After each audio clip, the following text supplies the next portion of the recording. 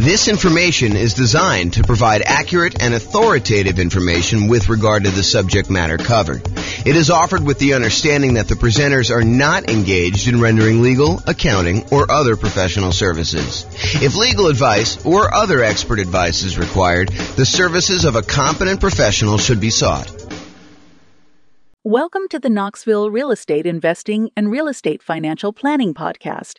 Learn all about investing in real estate in Knoxville, Tennessee, with a combination of real estate financial planning and modeling with numbers specific to Knoxville. Plus syndicated, more generalized recordings of live and pre-recorded real estate investing classes, not all of them specific to Knoxville. Be sure to stay tuned after the podcast for a message from our sponsors. Well, good morning and welcome, everyone. This is your host, James Orr, and this is a very special class. It is the class on conventional financing. And it is intended to be like a good overview class of the conventional financing options for real estate investors. And honestly, we've covered a lot of this content elsewhere because some of the times when we talk about low down payment options, we talk about conventional financing as an option there as well, because you can put 3% down for the, whatever it is, Home Possible or Home Ready loan. I forget what the name of it is, or doing a 5% down, kind of like normal owner occupant down payment when we talk about the strategy that house hackers or nomads could use as real estate investors in order to do financing. But today we're going to primarily focus on going over conventional financing in the context of putting 15% down on the low end, and in most cases, probably putting 20 or 25% down by choice. You can do conventional financing with as little as 15% down. However, I think a lot of investors are going to choose to bump up to at least 20%. And I think in a lot of cases, which we'll cover in a separate class, you will opt to go from 20% to 25% because the interest rate's going to improve quite a bit. And you're also going to be borrowing less money, so the cash flow will improve. So one of the kind of strategies for improving cash flow, we're kind of in this market where prices have gone up very rapidly over the last few years. Interest rates are up quite a bit, and rents are sort of lagging behind. So cash flow, even though cash flow is probably more important than ever, cash flow is harder to come by. And so a lot of you folks are going to decide that it may be better for me to save up to 25% instead of just saving up to 20% so that I can borrow less of an impact from those higher interest rates. And the interest rate does improve when you go from that 20% to that 25%. And it's pretty significant, which will really help improve cash flow on these properties. And some of you may actually choose to forego financing altogether and buy properties free and clear, which we'll cover in future classes as well. Okay, so let's talk about conventional financing. So why conventional financing? Some investors will be obsessed with nothing down options like the USDA or the VA, or doing some type of like really idealistic BRRRR strategy where you can go buy properties at such a deep discount that you can do the work and pull all of your money back out after you have time to refinance it 12 months down the line. Or they'll be obsessed with low down payment options like doing house hacking or the nomad strategy where you're putting 3% down for conventional financing or 3.5% down for FHA. Maybe you're buying a single family home with FHA or a duplex or a triplex or a fourplex, or maybe you're going to go buy a single family home with 5% down conventional financing. All of those kind of like low down financing options. So there'll be some people that are obsessed with that. And some of you guys will be doing that out of necessity, that you don't have down payments. And I totally understand that. If you're just getting started, and you're trying to kind of amass, if you're familiar with my concept of that first 100K, sometimes you really need to get started and you're willing to take on additional risk by doing some investing with nothing down or low down in order to get into that first property. However, about 1/3 of all real estate transactions are purchased for cash. And here is the latest Redfin data going through, I think pretty much March, if I'm not mistaken. That definitely shows January of 2023 on here, but I believe it's actually just not showing enough granularity for you to see that it's going through to March. But it shows you what percentage. And so you could see going all the way back to 2011, which at this point is 12 years ago, you could see that it kind of fluctuates. The share of U.S. homes purchased with cash. And so you can see that, it's just over 30% there. We kind of peaked out at whatever this is, 37% or so in the 2013 sort of era. And you can see that there's, a little bit of movement here, but the low was about 20% of properties being purchased with cash. And that was in April of 2020, which when interest rates were really, really, really low, right after COVID, it doesn't surprise me that a lot of people decided to finance properties then. When you can get a 3% interest rate on buying an investment property or 3% interest rate buying an owner-occupant or lower than that if you're buying an owner-occupant, I think we were seeing really, really low around that time. It wouldn't surprise me that cash purchases were at all-time low. But now we've kind of had interest rates kind of creeping up, and the number of properties or percentage of properties that are purchased all cash is pushing whatever this is, 32% or so. And that is a local high. We're basically, for the last 9 years, that is the highest we've seen all cash purchases, which if you ever see me do my presentation on how much longer it takes to achieve financial independence, if you wait that really, really, really long time to save up enough money to buy a property all cash, then you buy that property all cash and you save up to buy the next one all cash. And you kind of do that as your strategy to acquire rental properties as quickly as you can, even though it seems like it's really, really long. It's not that much longer than if you save up and put 5% down or 20% down or 25% down in order to buy rental properties, because the cash flow on an all cash purchase is significantly better than the cash flow you're seeing on a 5% down or 20% down or 25% down sort of purchase. And so you get to financial independence not that much slower, in some cases, maybe even faster. So I'll do another class on that coming up here, but realize that it's not as bad as you might think to do all cash as a strategy. Okay, so with that being said, about 1/3 of all these are purchased for cash, and that's been pretty consistent. And there will be investors seduced by the siren song of creative financing.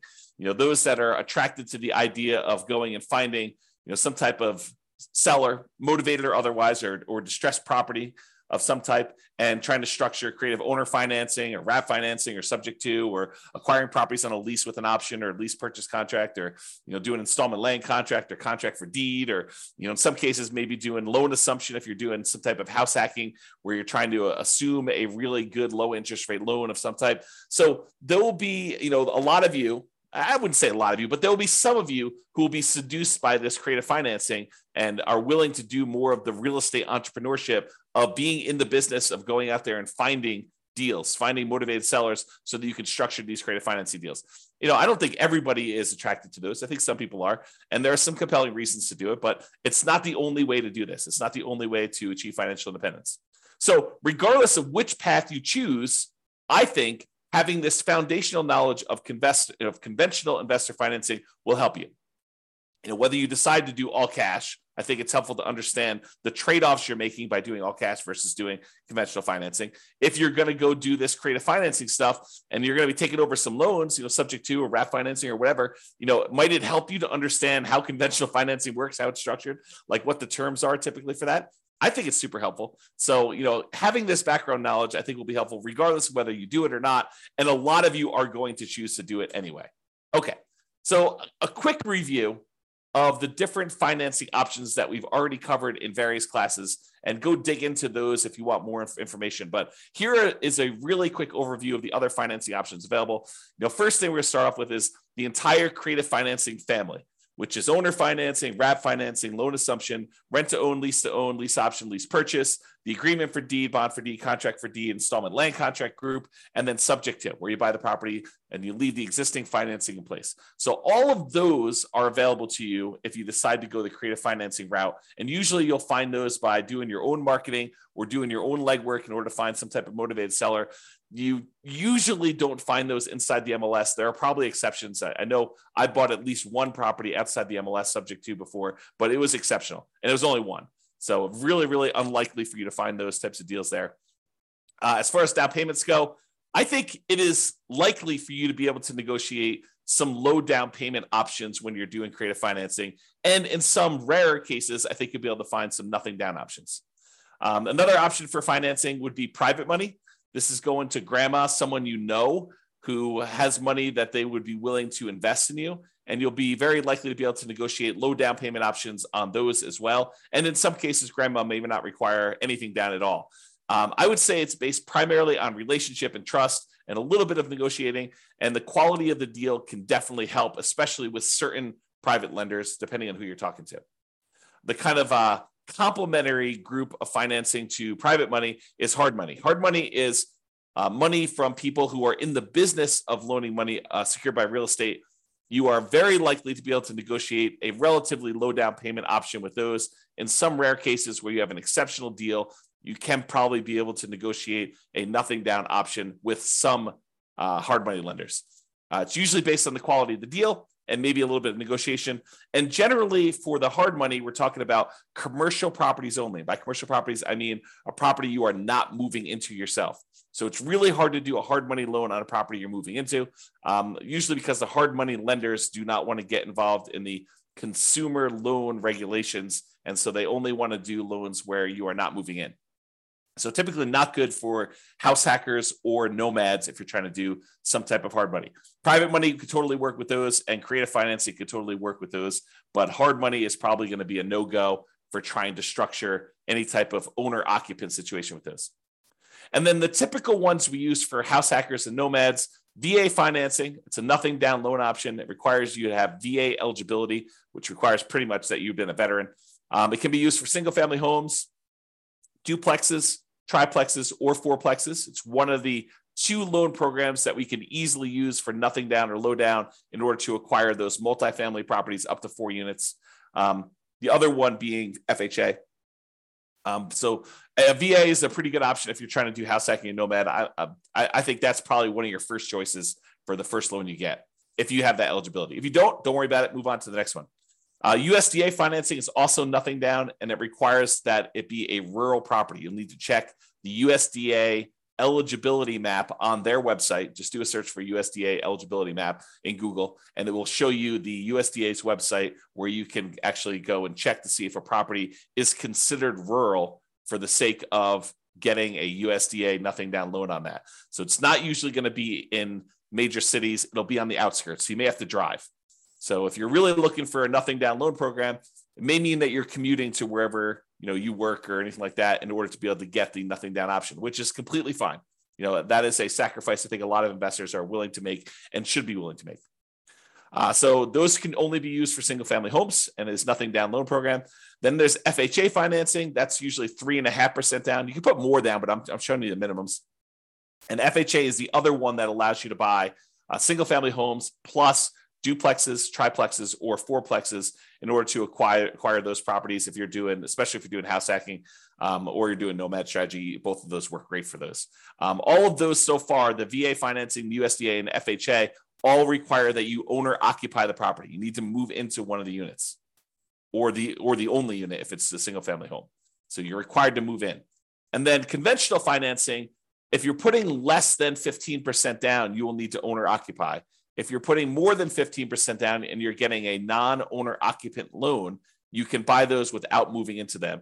And so a lot of real estate investors are going to be using conventional loans to buy their non-owner occupant investor loan type properties where they're not required to move in.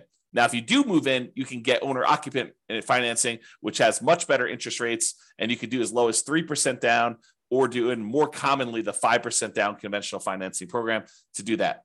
And it's usually only for single family homes unless you get up to a much higher down payment for those. All right. And then usually there's in some markets, there is down payment assistance available, and that is often combined with FHA. And it may help you kind of offset some of the down payment or all the down payment, depending on the program that they have there. So usually for nomads or house hackers, that could be an additional strategy. There may also be in your local marketplace local banks or credit unions that offer low down payment and nothing down loan programs. From time to time, we see those as well. Okay, so that's a review of all the different financing options that we've covered before in other classes. This is the creative financing, which I just covered before, so I'm not going to cover it again. And now let's talk about conventional financing, and specifically conventional financing for investors putting at least 15% down. So you could go and do these for nomads or house hackers. You could move into the property and live there if you wanted to. However, realize that that is not the norm. And by not the norm, I mean that a lot of investors are not going to be moving into the properties. They're going to be putting 20% down or 25% down. You can put as low as 15% down to do that. But I think that it's a smaller group of people that are using these loans in order to do house hacking or nomading. Even though I'd like to change that. I would like to have more nomads and house hackers use conventional financing. All right, so conventional finance here primarily talking about Fannie Mae or Freddie Mac. They're quasi-government organizations, is my understanding. Go talk to your lender if you really want to do, or search online. But they are, my understanding is they're sort of like government-ish sort of programs, but they're not actually government loans. But I don't know. I'm not sure I understand all the nuances of that, but you can go look it up if you want to. We typically use fixed interest rates when we do these. So you can do variable rate loans on some of these, but in a lot of cases, I would encourage you to consider trying to do fixed rate financing if you're going to get these loans. It's one of the few loan products that has these fixed rate things. If you're going to do portfolio loans, a lot of times those do not have fixed rate financing. There's some exceptions to that, like our local portfolio lender, one of the more popular ones that we go to. They do have fixed rate financing for 15-year loans, but if you do a 30-year loan, they're variable. So with conventional financing, though, not portfolio, then they tend to be fixed rate. I like to do 30-year amortization loans, which means that you're doing a 30-year term on the loan and the loan will be completely paid off after 30 years. Why don't we normally do 15-year loans when we're doing conventional financing? Well, why would you want to? I mean, I think one of the reasons why is you get lower interest rates typically if you do a 15-year loan versus a 30-year loan. But why don't we typically do that with investment properties? I think one of the big reasons why investors would not choose 15-year loans when doing conventional is the payment is going to be so much higher that it's going to have pretty significantly worse cash flow because you have to pay off the entire balance of the loan over that 15-year period. So that's, I think, one of the reasons why people don't do it. Although some investors, especially investors that they have a lot of income from their job and they're able to handle that worse cash flow on their properties, especially if they're trying to do some type of early retirement or they're starting later and they have a very limited time until they get to their kind of retirement age. Some of them may choose to do 15-year financing, although in most cases, when I've talked to clients in the past about the differences between 30-year and 15-year, I tend to explain to them that why don't you do a 30-year loan? And if you want to pay ahead, you can, but realize that the return you're getting by paying ahead is the interest rate of the loan. And I think in a lot of cases, you could do better by taking that money and investing somewhere else. Even if you were going to do a 30-year loan, take the extra money that you would have actually spent on doing a 15-year loan, invest that in something like bonds, CDs, money market accounts, stocks, or some other real estate investment as another example, but something other than paying down the loan and getting a higher rate of return than what you would have gotten by paying down that loan each month, because the return you're getting is actually the interest rate of the underlying loan itself. And so if you take money as an example and you invested it in the stock market and that was growing at, 6, 7, 8, 9, 10%, depending on what you're investing in the stock market, you could use that money to then grow at a much faster rate. When it gets large enough where you could take that thing in one big chunk and completely pay off your mortgage at that point, that actually gets you there faster than if you take the same amount of money each month and you invest it in that underlying loan itself at that lower interest rate. Now, if the rate on the loan is actually higher, then it might be faster for you to do that. But if the interest rate on the loan that you're paying off faster is lower than what you can get elsewhere, it'll tend to be faster if you actually do the investment elsewhere. There may be additional risk that you're taking on. You're introducing the new risk of investing in stocks that when you do that. But I think a lot of folks believe that over a long enough period of time, that risk is a worthwhile risk to take for the return that you're getting. All right, so conventional loans, talked about 30 years, fixed rate financing. It tends to be 740 plus credit scores for the best interest rates. If you're doing owner occupant, as I mentioned before, you could do 3% down or 5% down. The 3% down is that home ready, home possible loan. It's primarily for first time home buyers. 5% is much more common, and you should plan on doing that, especially if it's past your first one. So you might be able to do 3% for the first one, but you're probably going to be doing 5% for subsequent ones, especially if you're doing like a nomad strategy where you're buying a property, moving in, living there for at least a year until you save up your next down payment, then converting that one to a rental. Then you're actually going to go buy a next one with 5% down and repeat this process. You probably should be planning on 5%. not 3%, even though you can maybe be able to do the first one for 3%. Okay. Now, if you're doing the non-owner occupant ones, it's usually 15% down at a minimum, and that's going to include PMI. Now, PMI, if you remember, is private mortgage insurance. It's the insurance that you pay to protect the lender in case you default. So the lender basically is like, hey, I really would prefer that you put 20% down to buy this rental property. However, you seem insistent on wanting to put 15% down. So I'll tell you what, I will make you a loan with allowing you to put 15% down. It's going to be a slightly higher interest rate. And I want you to go to this third party and pay them to protect me in case you default. I feel comfortable that if you put 20% down and property values move around a little bit and you stop making payments for whatever reason, and I have to come in and I have to foreclose on you, and then I have to go hire a real estate agent and a handyman to go in and fix up the property and a real estate agent to go market it and sell the property, I think I can get most, if not all of my money back if you put 20% down. You put 15% down, I'm not so sure. I think it might be close depending on what happens in the marketplace and what you end up doing. And so I want to protect myself. And the way I protect myself is I have you pay a third-party insurance company that will pay out if I actually need to foreclose on you and I sell the property at a loss. So they're the ones, third party, that's protecting the lender in case you default. So if you decide to put 15% down, the interest rate's going to be higher. It's a little risk premium baked into there from the lender, and they're going to insist on you paying PMI. Okay. If you put 20% down, the interest rate gets a little bit better than doing 15% down, and you don't have PMI. So it actually improves cash flow quite a bit going to that 20%. And the interest rate will improve significantly more if you go from 20% to 25%, which is why a lot of real estate investors will choose to wait that extra time, save up 25%, and put 25% down. Okay. All right. With that being said, you could typically get 10 non-owner occupant conventional loans per Social Security number.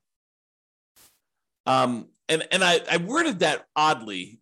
The way I understand it, and check with your lender to make sure that this is true for you, and this is actually the regulations, but my understanding is it's 10 loans, period, if you plan to get your next non-owner occupant loan. So imagine for a minute, you bought a house to live in, then you went and you bought 9 rental properties, and you're trying to buy your 11th property. Those 10, the one you live in, and the 9 that you have as investments, they would all count as financed properties if you still have loans on them. And so you would not be able to get your 11th conventional loan if you're trying to do that as a non-owner occupant. Oddly enough, in that same situation, if you were trying to buy that 11th property as a property to move into as an owner occupant, you would be able to get it because there's no limit on you doing it as an owner occupant. This limit only applies to investment properties. Okay, so that does count. Now, some real estate investors, some couples who know, they're definitely going to be getting more than 10 conventional loans. Maybe they've got a huge stack of money resources that they're already planning on using for down payments, and they know that they're going to be doing this. They may choose to start filing their taxes separately, getting their accountant or CPA to start doing 2 separate tax returns. And then the individual spouses will get loans in their own names so that they each can get 10. So imagine for a minute, you've got 2 very high earners with a lot of resources, a lot of down payments saved up, and they know they're going to want to get 15 loans. Well, what they might do is tell their CPA to start separating their tax returns and then have one of them qualify for a loan and their Social Security number with their own tax return, and have the other one get another property in their own name, their own loan with their own Social Security number on their own tax return. And then you can get 10 each. Okay. Now, talk to your lender if you plan on doing this. Don't say to them, James told me I can do this. You want to make sure that the lender you're using and the underwriter they're using is going to say, yes, that is how I'm interpreting the regulations and the guidelines. And yes, that would work for us in our kind of like loan situation. So before you go through all this extra work of doing that, realize that's there. Now, if you're not going to get more than 10 conventional loans, you don't need to worry about this. Or if you're going to do some type of like nomad strategy where you're buying properties and you're always doing an owner occupant, it doesn't matter either. Just realize that it could come into play if you're trying to get a lot of loans and you've got a lot of resources to do that. in order to kind of get these things there. Okay. Typically, you'd add 5% down payment if you're doing multifamily. I will show you the down payment chart here in a second. For Fannie, can you do cash out refinances up to 4 finance 1 to 4 unit properties? For Freddie, it's up to 6. Again, I would check that guideline because I'm getting mixed information on that. So check with your lender to see what the current limit, if there is one at all, on being able to do cash out refinance properties for Fannie or Freddie, because there has been limitations in the past. I thought that's what the limitation was, but your lender should be able to tell you what the exact limitation is at that time.